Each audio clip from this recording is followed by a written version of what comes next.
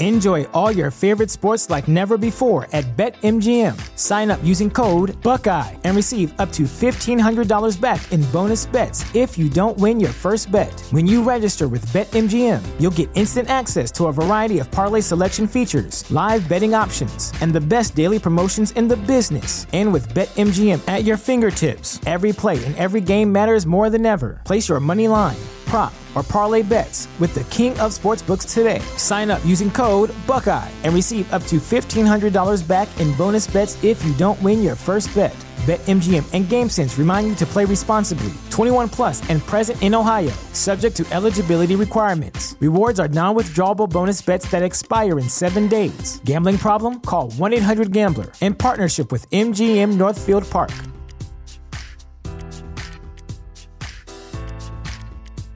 The future is a hefty responsibility and not one that we take lightly. But then taking things lightly has never been what Hefty is about. That's why we've created the Hefty Renew program that turns hard-to-recycle plastics into valuable resources like park benches and building materials. To participate, simply fill up an orange Hefty Renew bag with accepted items, tie it up, and drop it in with your regular recycling. That's it. It's that easy. It's time to rethink recycling with Renew.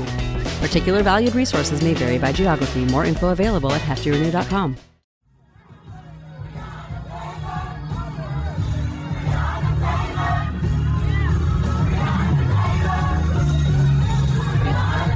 This is Make It Plain. Make It Plain. M.I.P. With Masamela Matfumo. Mark Thompson. Make It Plain. Get woke.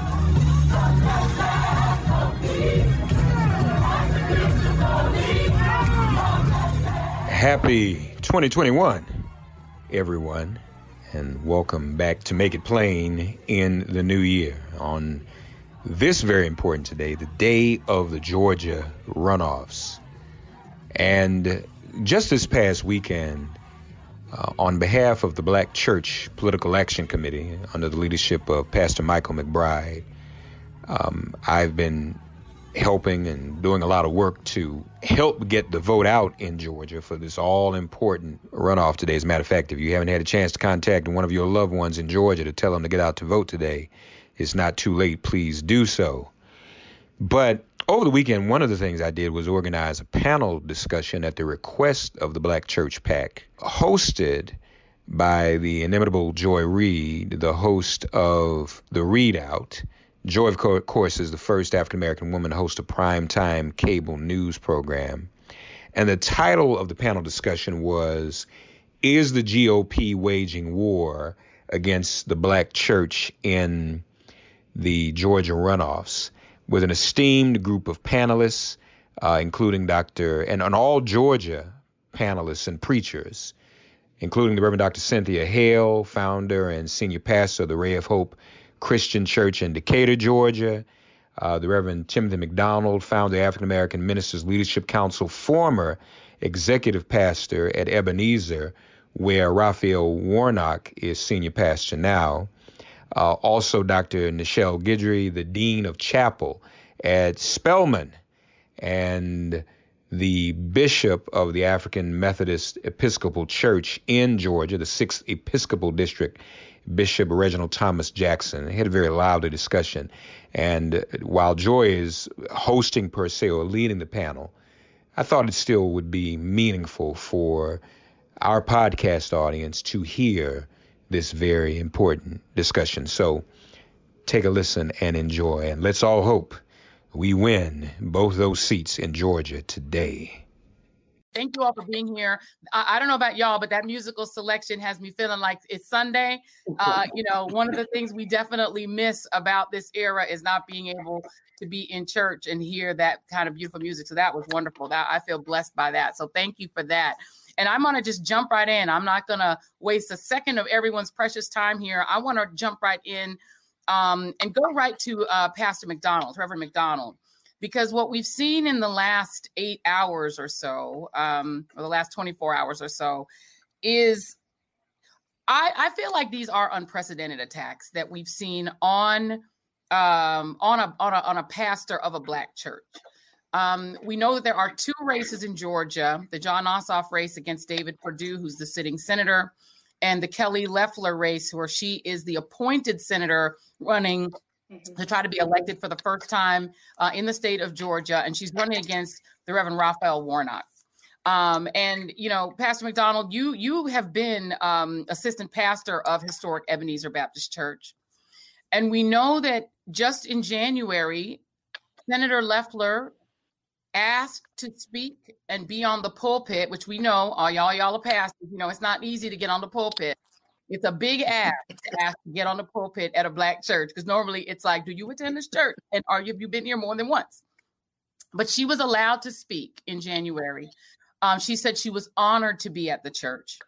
But since then, we have seen her mount a full-on attack, not just on Reverend Warnock, but on his faith, on Black Lives Matter, on the the biblical underpinnings of the Black church, which are about liberation theology. And now, within the last 8 hours, she has essentially accused him, sort of in a QAnon fashion, basically of sexual aggression involving children, of sort of QAnon related attacks. It's really gone off the rails. I just want to get your response to the latest attacks by Senator Loeffler on Reverend Warnock. Well, thank you so much, Joy. The hypocrisy of campaigning is just unbelievable. And that is what we're witnessing now. We said it months ago. The attacks upon Reverend Warnock were not just an attack upon him personally, but this attack against the Black church, against Black worship, against Black preaching, which by its very nature is prophetic.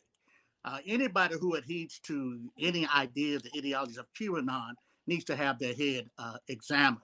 And so we, the Black clergy, particularly throughout the state of Georgia, have sought to be in solidarity with the theology and the preaching and the practice of Reverend Warnock and the Black church. And so we know the casualties of campaigning. It's the truth. And they feel that if they can say it consistently enough and loud enough, that their narrative becomes the dominant narrative. We have a responsibility from the Black church to make sure that we defend the Black church, the preaching of the Black church, the worship of the Black church, and not allow, and we have been too silent, to be perfectly honest with you, Joy, we'll not allow anybody else to attack one of our pastors who is merely mirroring what the Black church is about, what Black worship is about, what Black preaching is about. It's prophetic preaching. It's not radical socialism that's being perpetuated out there. It's just a Black pastor preaching the gospel from a prophetic perspective, from a perspective of those who have been oppressed, and not the perspective of those who are the oppressor. So we stand in solidarity with Reverend Warnock, with this theology, with this preaching. And the preachers have to speak to those sayings of Loeffler and the white evangelicals who are supporting her in her attacks against Reverend Warnock. Well, and for that, I would like to bring Reverend Dr. Guidry into this, because, see, right, this is where we sort of get into sort of a historical narrative that becomes present. Because we know that in the days when Dr. King was preaching, you know, his letter from a Birmingham jail was in many ways directed at the white church and the silence of churches in the face of the oppression of Black people. And so we're seeing this sort of come full circle, that we haven't heard a lot of defense. You know, as was mentioned in a little clip, you saw the little clip when, you know, when Reverend Mark Thompson was on the show, and we talked, you know, about the fact that when Amy Coney Barrett was being placed on the Supreme Court, when her nomination was up, you know, those of us who were in media, and also those of people who were in the Democratic Party, anyone who opposed her nomination was told, you can't touch her theology or her belief system. Even though for a lot of women, a lot of people believe that her theology, you know, is not exactly expressive of women's liberation, but that was not to be discussed. That was off the table. That was not to be discussed. But what we're seeing now is silence largely from white churches on these attacks on Black liberation theology, on Reverend Warnock's very customary theology for the Black church. What do you make of the fact that there hasn't been a grand defense? It feels sort of almost like we're back in the Kingian era. What do you think? Yeah, Joy, I thank you for having me on this conversation. When I think about this question of white silence and white complicity, I think to Reverend Warnock's mentor, Dr. James Cone, who in one of his quintessential texts, The Spirituals and the Blues, he writes that you can't understand the Black church outside of the Black lived experience. To take the Black church out of the everyday life of Black folks is to kind of do what the GOP has been doing relentlessly. It's to soundbite our faith, right? It's to take it out of the context of meaning. And when Reverend Warnock describes his faith as being foundational to who he is, it's because so many of us come to understand ourselves, not just as Black people, not just as citizens, but as humans made in the imago Dei from our Black churches that give us language for resistance and language for righteousness. And so there is a certain sense in which we don't hear from white folks because they don't empathize with our lived experience.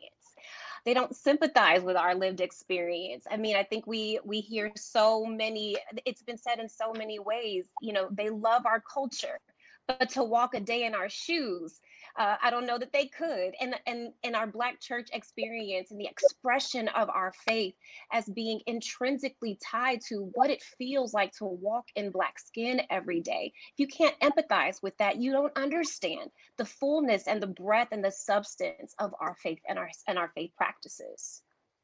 You know, and to bring you in, Dr. Hale, you know, the other candidate in these Georgia races, Jon Ossoff, was mentored by John Lewis, who, of course, is, you know, one of the legends of Atlanta and of the movement, along with Dr. King, who was his mentor. And so you do have Atlanta being sort of this historical crucible for the struggle for freedom. And that has largely involved the Black church, right? And we know that Black churches were bombed because they were deeply involved in voter registration.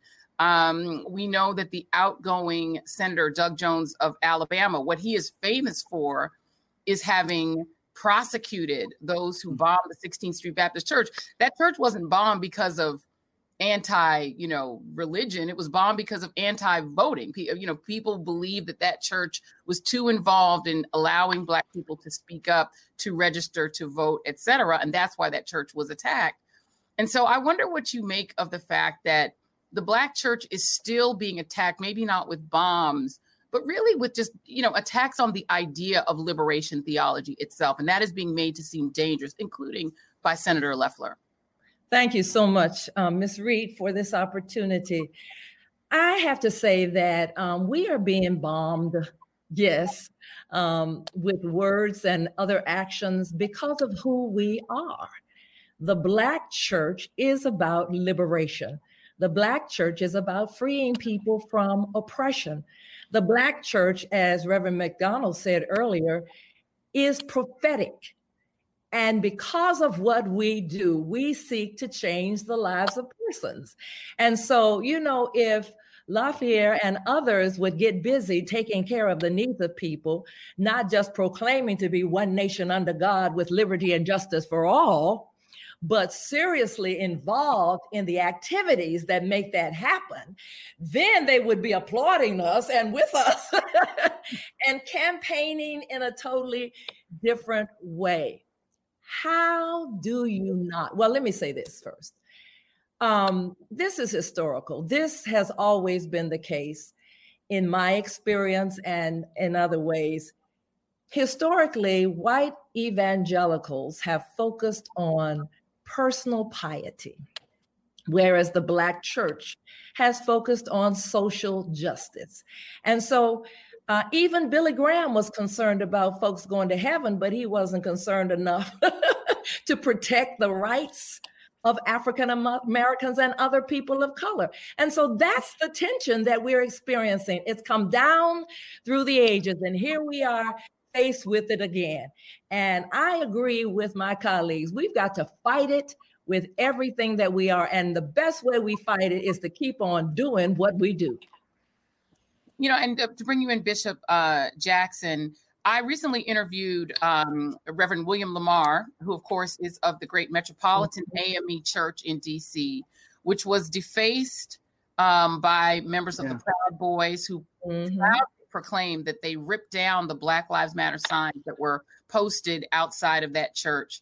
You've had Senator Loeffler declare Black Lives Matter to be communist, which of course will ring true for anyone who knows the history of Dr. King. Civil rights activism was called communist. This is very familiar, this line of attack. But what do you make of the fact that this is back, that calling both liberation theology and even Black Lives Matter, the movement to try to end police killing without accountability of Black people, calling that communist and ripping signs, the property of Black churches, off of the body of the church, physically ripping them down? And by the way, for those who are unfamiliar with Metropolitan, this is where Frederick Douglass was funeralized and where the great, one of my idols, Gwen Ifill, was funeralized. This is a grand and historic church. What do you make of that? Thank you so much. And good to be with you, Joy. The fact of the matter is, this is not new. It is continuous. And I think, again, the Black church needs to be factual and speak truth to power. Number one, I have no problem telling those who call themselves evangelical Christians, I don't have any problem with them calling themselves evangelical.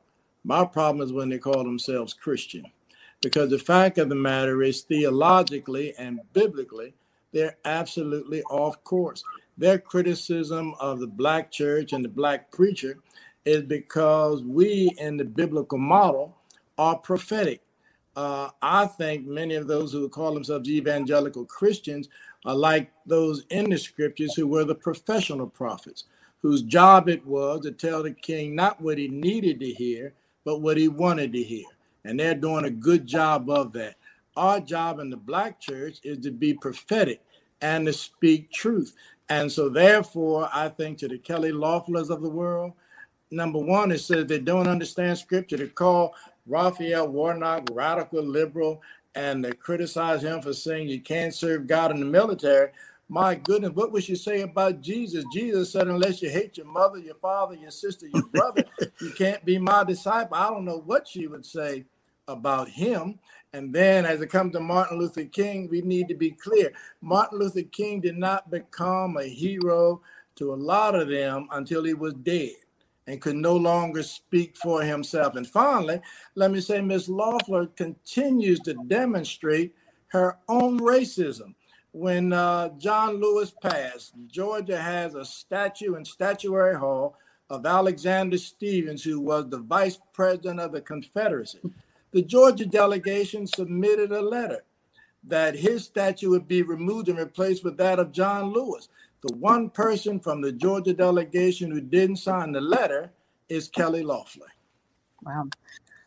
Reverend McDonald, to come back to you, because if Senator Loeffler is elected, I can't say reelected because she was appointed the first time, but if she wins this race on the 5th, it is likely that she will be, and her staff will be contacting Black churches again, as most of these, many of these Republican elected officials do, and that she and that, others like Senator Mitch McConnell and others who've stood in the way of expanding healthcare, expanding aid to the struggling, stood by while Donald Trump attacked immigrants, attacked the poor, attacked healthcare, tried to take healthcare away from 20 million Americans. All of these things rooted in the biblical tenets that we are to love the immigrant, care for the poor, care for the aged. These are things we all learned growing up in church. What do you think that pastors should say to the staff of a Senator Loeffler or of a Mitch McConnell or of a Lindsey Graham, who are then coming back and saying, we would like to speak on King Day? I mean, we know that the church is meant to be open to all and to welcome all in. But, as somebody who was an assistant pastor at Ebenezer, what should these churches say to them?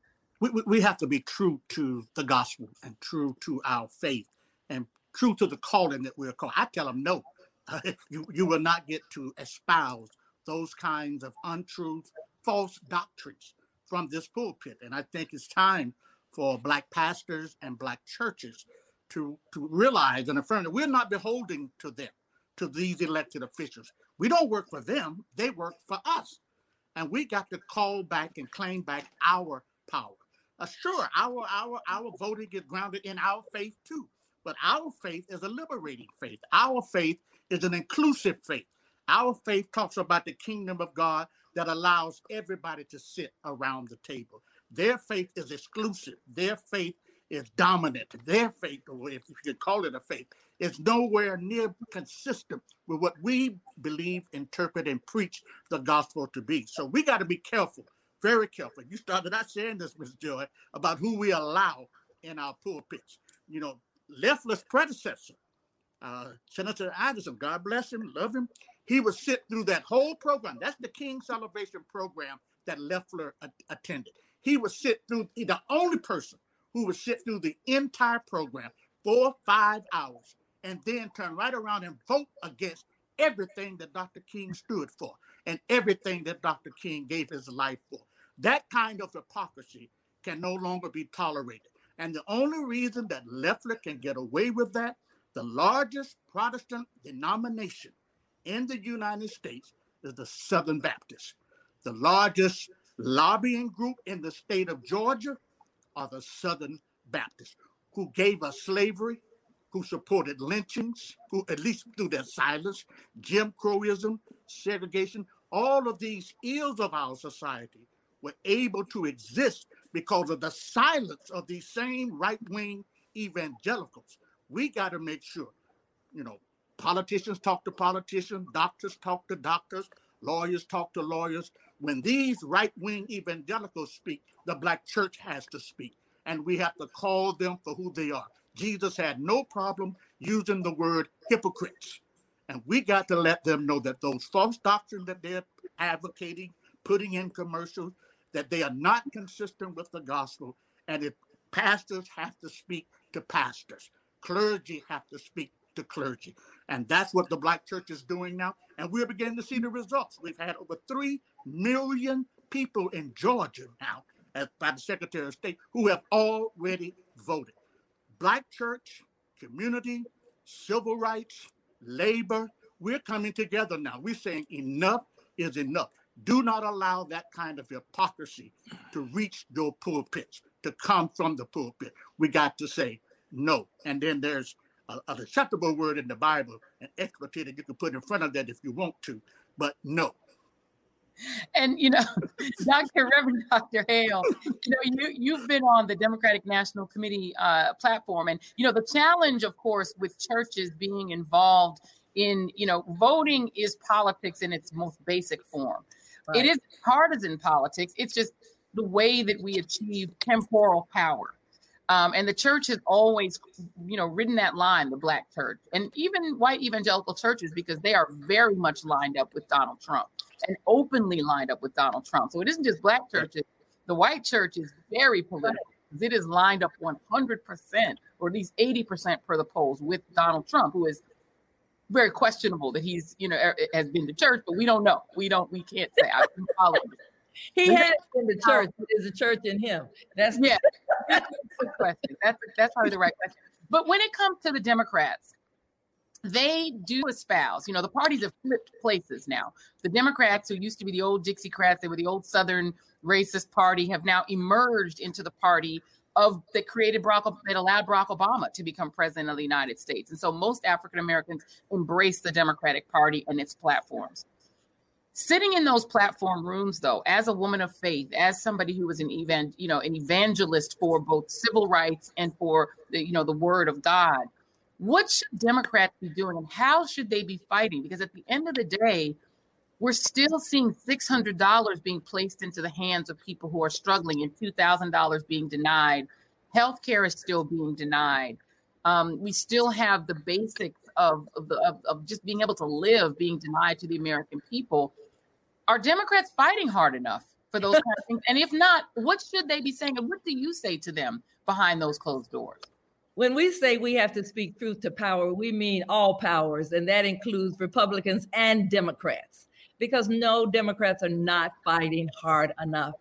No, Democrats are not speaking up and doing what they need to do, or we need to do. I'll include myself, but it certainly is going to take a concerted effort of all of us, not just Biden and Harris, but all of us have to work together, speaking one language.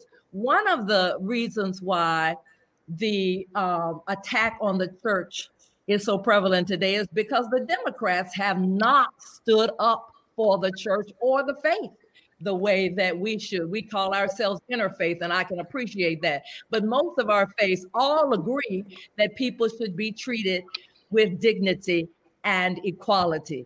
And so we've got to speak up, but we've also got to, if we are in power, we must be willing to take the hard stand and to fight for our democracy, fight for health care, fight against mass incarceration, fight for the liberation of women, fight for the care of immigrants. We've got to fight. We've got to spend less time fighting the other side and seeking ways to bring us together so that we can truly do what is best for this country.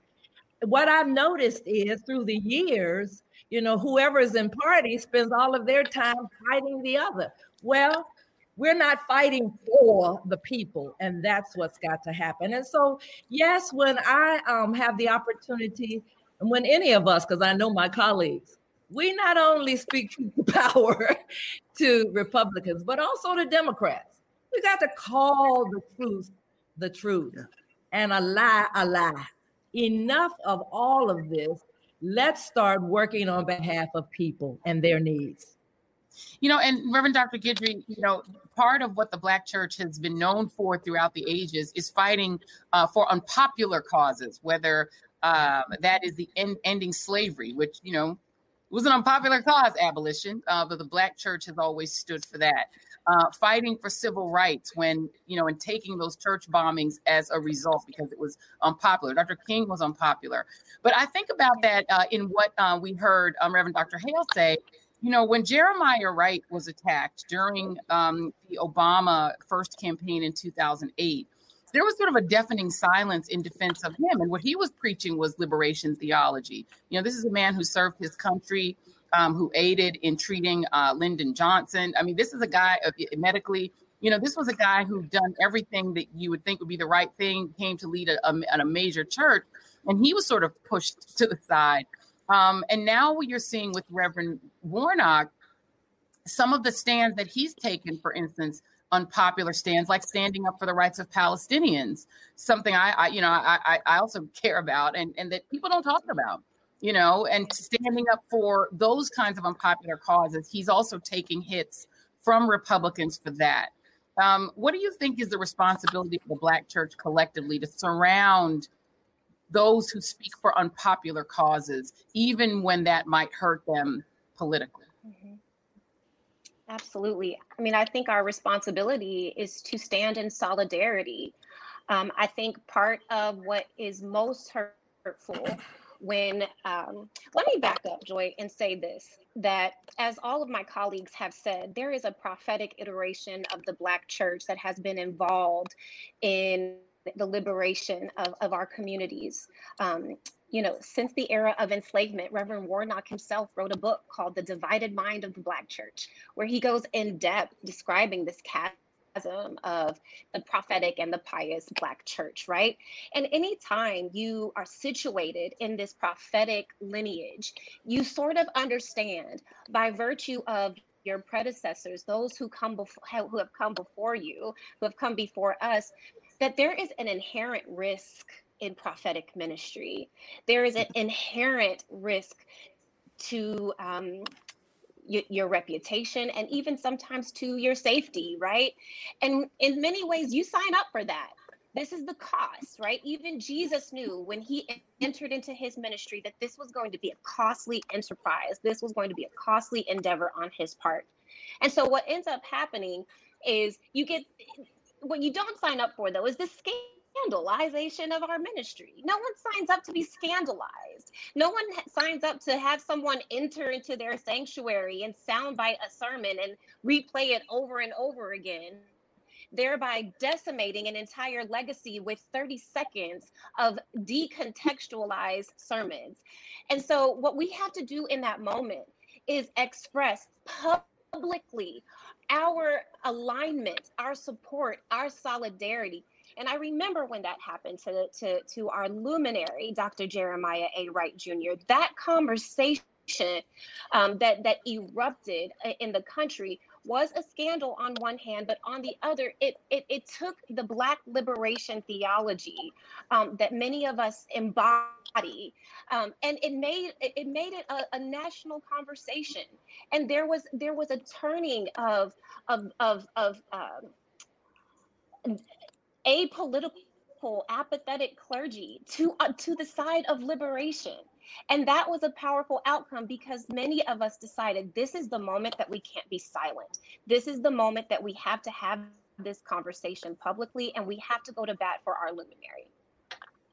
You know, and to that very point, Bishop Jackson, we saw what happened inside the Charleston, another historic Charleston church, Mother Emanuel Church, when a racist domestic terrorist unleashed firepower upon the congregation there, including murdering Reverend Clemente Pinckney and others. We've now seen physical violence against the AME Church that we mentioned, Metropolitan in DC.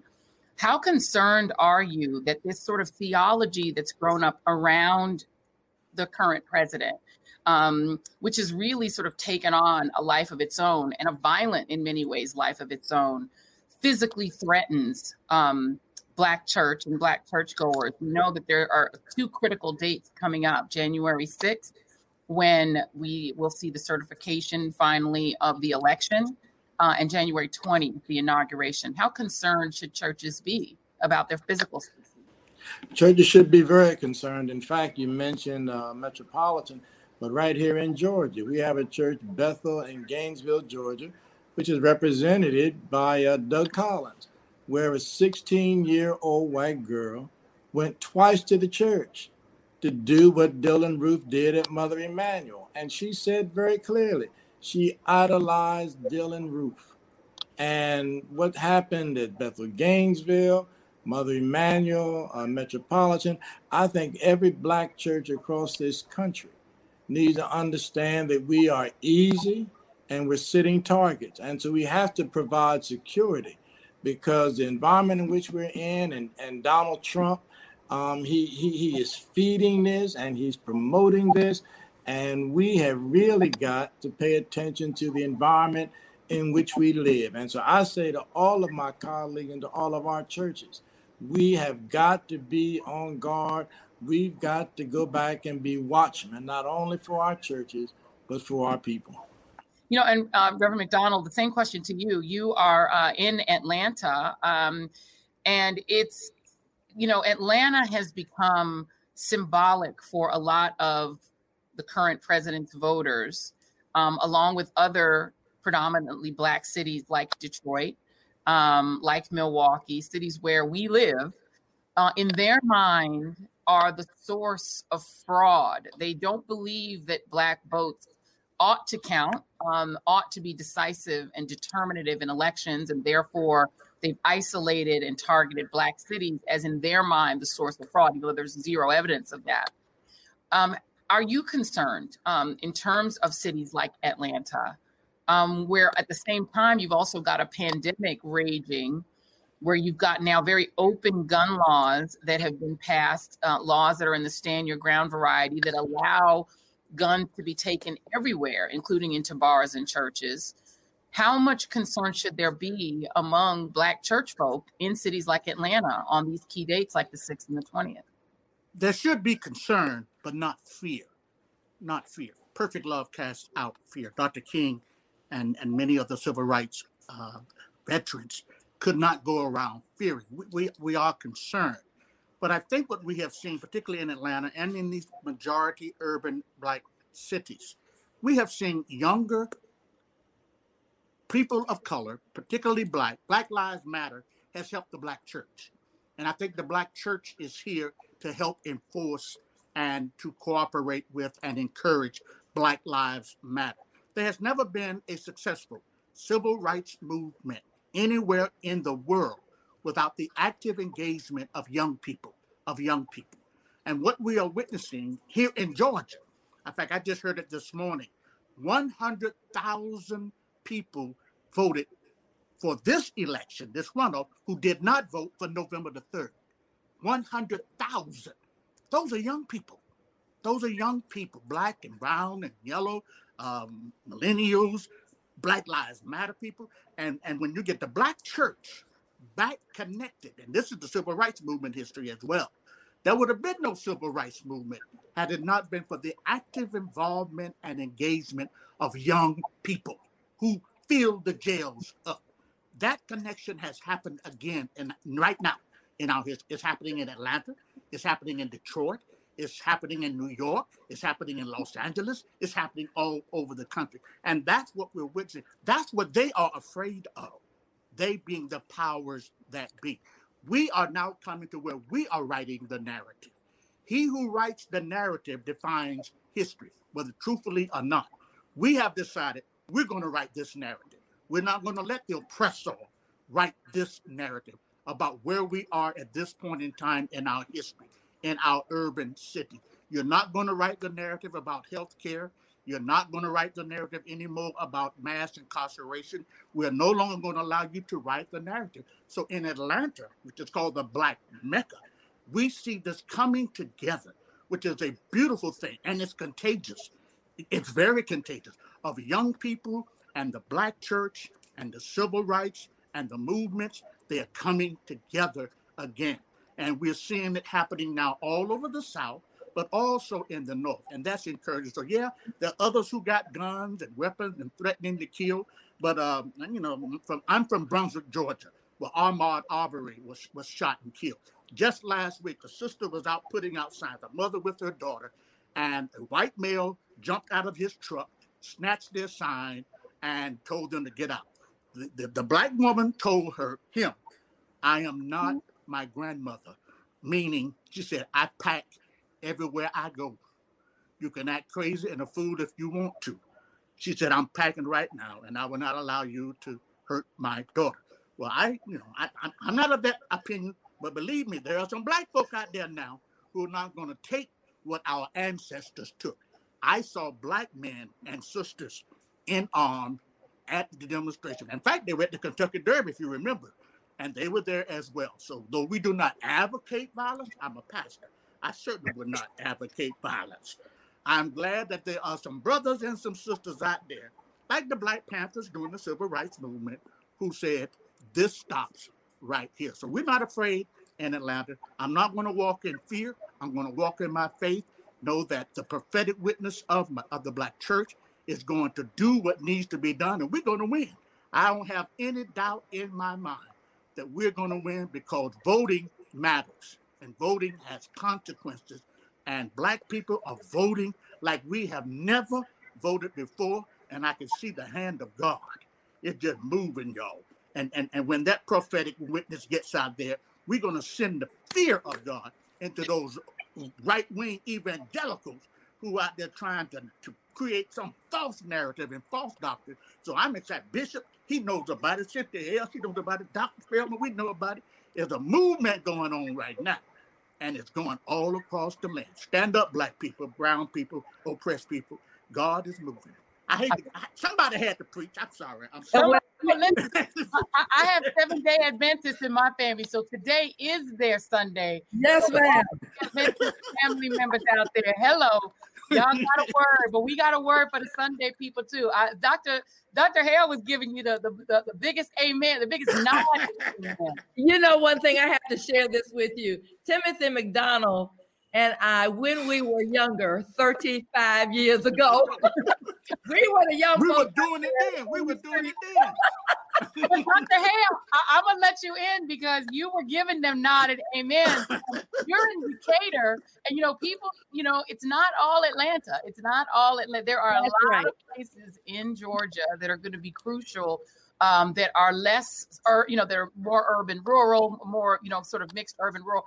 What are you seeing in terms of the involvement, particularly of younger people? Because you're absolutely right. I mean, Dr. King, as well as John Lewis, they were in their 20s when they were Black Lives Matter. That's right. That's exactly right. And I'm working with several Get Out to Vote and election protection groups, and young people are all over the state. And we have to be very careful about talking about Metro Atlanta or just Atlanta, because like he just said, Glenn County, Macon, South Georgia, Albany, Folks are out all over the state. Folks are saying enough is enough. Rockdale County, Newton County, and I believe that it's a sense in which people have come into their own. I'm sorry that it took the tragedies of Ahmaud Arbery and Breonna Taylor and George Floyd, Rayshard Brooks and others, but something just woke up. and there was a sense in which people said, we ain't gonna take this no more. We ain't, okay? And got charged and revved up. And this intergenerational work that's happening is amazing, because earlier on, my young people were saying to me, we can't find our place. Well, find it. They found it. And we're working together. So there has to be this sense in which, we're not putting older people off the scene. So younger people, no, we have to work together. And It is happening, Joy. Yeah. But it's also happening in terms of city and county, or rural and suburban. And so we have to see all of it. Georgia, we are going to win. Do you understand that? And let them bring it on, because at Stone Mountain, there was a march one day of the Proud Boys or some group, and the Black militia met them. And they showed up, and the police just stood there and looked. What could they say? And everybody backed off. So this is not our grandmother's world. This is not even my state anymore, although I'm still a little radical. But everybody is saying, let's go. And I want to mention this fact, and that is, with the killing of George Floyd, I heard from more of my white colleagues and friends than I've ever heard from. So this is not just Black church or Black folk. Yeah. Yes. The kingdom of God on earth has manifested itself, and people of all races and stripes have decided enough is enough, and we're going to fight together to make this nation what it says it was called to be. And Reverend Dr. Guidry, let's talk about that in some specifics about what will be the difference. If in fact the 2 Senate seats do go as the prophetess Dr. Hale had said is going to happen, if they go to the Democrats, and you have a Howard University graduate, the first Howard University graduate to be in the White House as Vice President of the United States, Kamala Harris is casting tie-breaking votes in the United States Senate. Talk about what will be the difference, because we are seeing this pandemic, which has killed more than 320,000 people, disproportionately Black, brown, and indigenous folks, that is now killing indiscriminately, regardless of health outcomes and background, younger people, older people, children, college students. It's an indiscriminate killer. And we now have the attempts to roll out a vaccine. We've even seen the mayor of Atlanta, attacked by this virus, her own family. It's just running rampant through Georgia and through the country. What do you think will be the difference if you see a Senate in which Vice President Kamala Harris is able to move policy? Well, what we hope we see is the return of a moral standard, some sort of a moral leadership. We have just come through an era where it seems like there has been a complete lack of moral leadership. There has been the bar for basically human decency has been at an all-time low, at least an all-time low in our lifetimes. It seems like, people have just been disposable over the last 4 years. Black bodies at the hands of the state, and certainly, like you just said, many bodies, all bodies, as we're living through this pandemic. And there's an opportunity now to be able to just say, what is the right thing to do? What is the right thing to do? And what is right for the people? And I think that that's honestly one of the hopes that we have in Reverend Warnock's candidacy. It's not just about his rhetoric as a trained and polished preacher and public proclaimer. It's about what he stands for as a man of liberationist faith, someone who is rooted and grounded in an experience and a story of coming up from poverty and experiencing many of the lived realities that Loeffler and Perdue know nothing of. And so we're hoping that we see leadership that's rooted in a moral standard. We're hoping that we see leadership that's rooted in empathy. We're hoping that we see, the changing of the tides. The last shall be first, and the first shall be last. Isn't that what Jesus said? Isn't that what leaders who follow him should represent? So that's what we're hoping for. Yes. And Bishop, I'm going to go to you now. We are blessed to have you here. We're going to let you kind of take us toward the close here, because what does that look like in terms of moral leadership from your point of view? Because there are so many needs and there's so many priorities that need to be faced, both by the administration on the political side, but also by the church. Is the church going to step forward in a more prominent role, in your view, over the next 4 years, particularly the Black church, in terms of trying to shape the moral sort of culture in this country when it comes to everything from pandemic to violence to policing? What role do you see the church having, the Black church having? It's interesting, but one of the fortunate things that come out of the last 4 years of the Trump administration, it has reawakened, it has reignited, and it has given a challenge to the Black church. And I'll be frank with you, I am excited because I believe the Black church is again going to reclaim its legacy as the conscience of the nation. Because right now, this nation has no conscience, and I believe the Black church will in fact speak to it. As Dr. McDonald was speaking, I was thinking, Dr. Marvin McMichael wrote a book some years ago and raised the question, where have all the prophets gone? Well, I think you're going to be hearing and seeing prophets rise up. And one of the things I think we have got to do, and again, I make no qualm about it, that I really have an issue with the evangelicals saying Christian. 2 years ago, we had a march in Washington called the Call to Conscience, had 7,000 or 8,000 people there. Following that rally, we had a meeting with Nancy Pelosi, and a reporter came and gave me a copy of a resolution signed by 10,000 evangelical pastors, and it said that any preaching or teaching of social justice is an injustice to the gospel of Jesus Christ. That is simply heretical. And so I believe in this time, God has put the Black church in place to speak to the conscience of the nation. And I tell you, now the Black church is going to do what Donald Trump claimed. Now we are going to make America great again, because it's not great under Donald Trump. We've got a lot to do, and the Black church, Black clergy, Black Lives Matter. I think Blacks and people of color across this nation are going to redeem this nation and make it what it can be.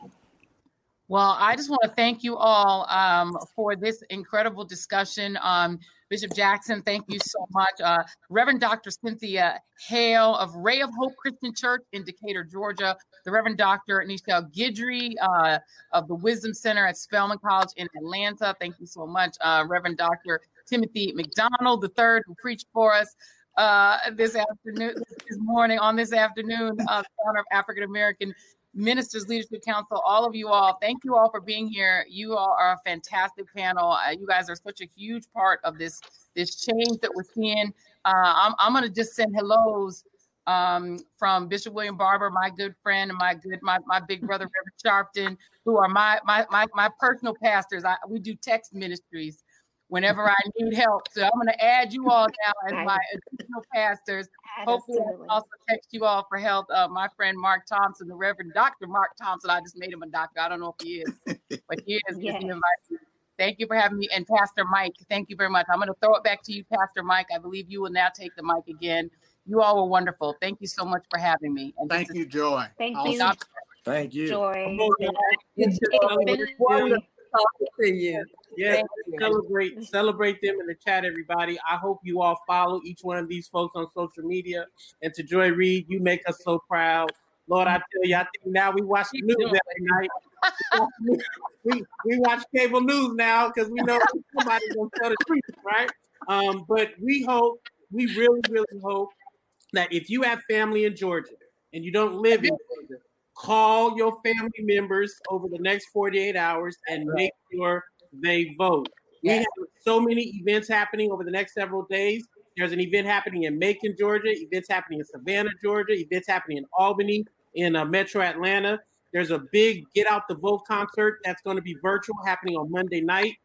There's a concert with Jonathan Nelson happening, with John P. Key happening on the ground at the Atlanta Motor Speedway. So Georgia, we coming to help y'all get out the vote. Big shout out to our partners on the ground. Black Voters Matter, Latasha knows you love and rock with her. Woke Vote, New Georgia Project. All of the folks that we're partnering with, we're super excited to be in relationship with you all. So God bless everyone. Have a wonderful Saturday. Remember, for hundreds of years, the Black church has woken up every day to fight white supremacy. We are not stopping now. We're going to pick our souls to the polls and get this victory. So God bless everyone. We'll see you in the field. Take care. God bless. God bless. Thank you. Thank you. Bye-bye. Thanks for getting woke and listening to Make It Plain. Please remember to listen, like, subscribe, and wherever you get your podcasts, please give the show a 5-star rating. And please do spread the word. Let's all continue to pray for each other during this pandemic and this police-demic. If all hearts and minds are clear, it has been made plain.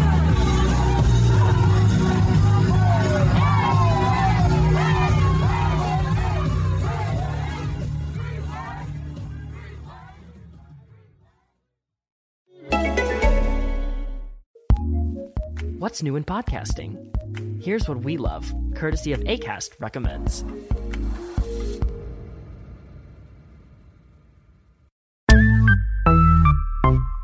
I love a Lifetime movie.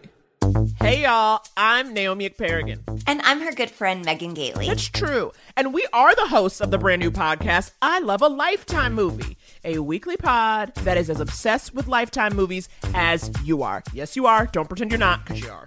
Every week, we are going to pick a different Lifetime movie and dissect all the drama, shocking twists, oh boy, are there some, tears, and the trials and tribulations of women that are just on the verge. Honey, these women are murdering, honey. They're having affairs, honey. And there is a movie called Psycho Granny. Okay, I'm done. Just subscribe. Just subscribe. Acast recommends.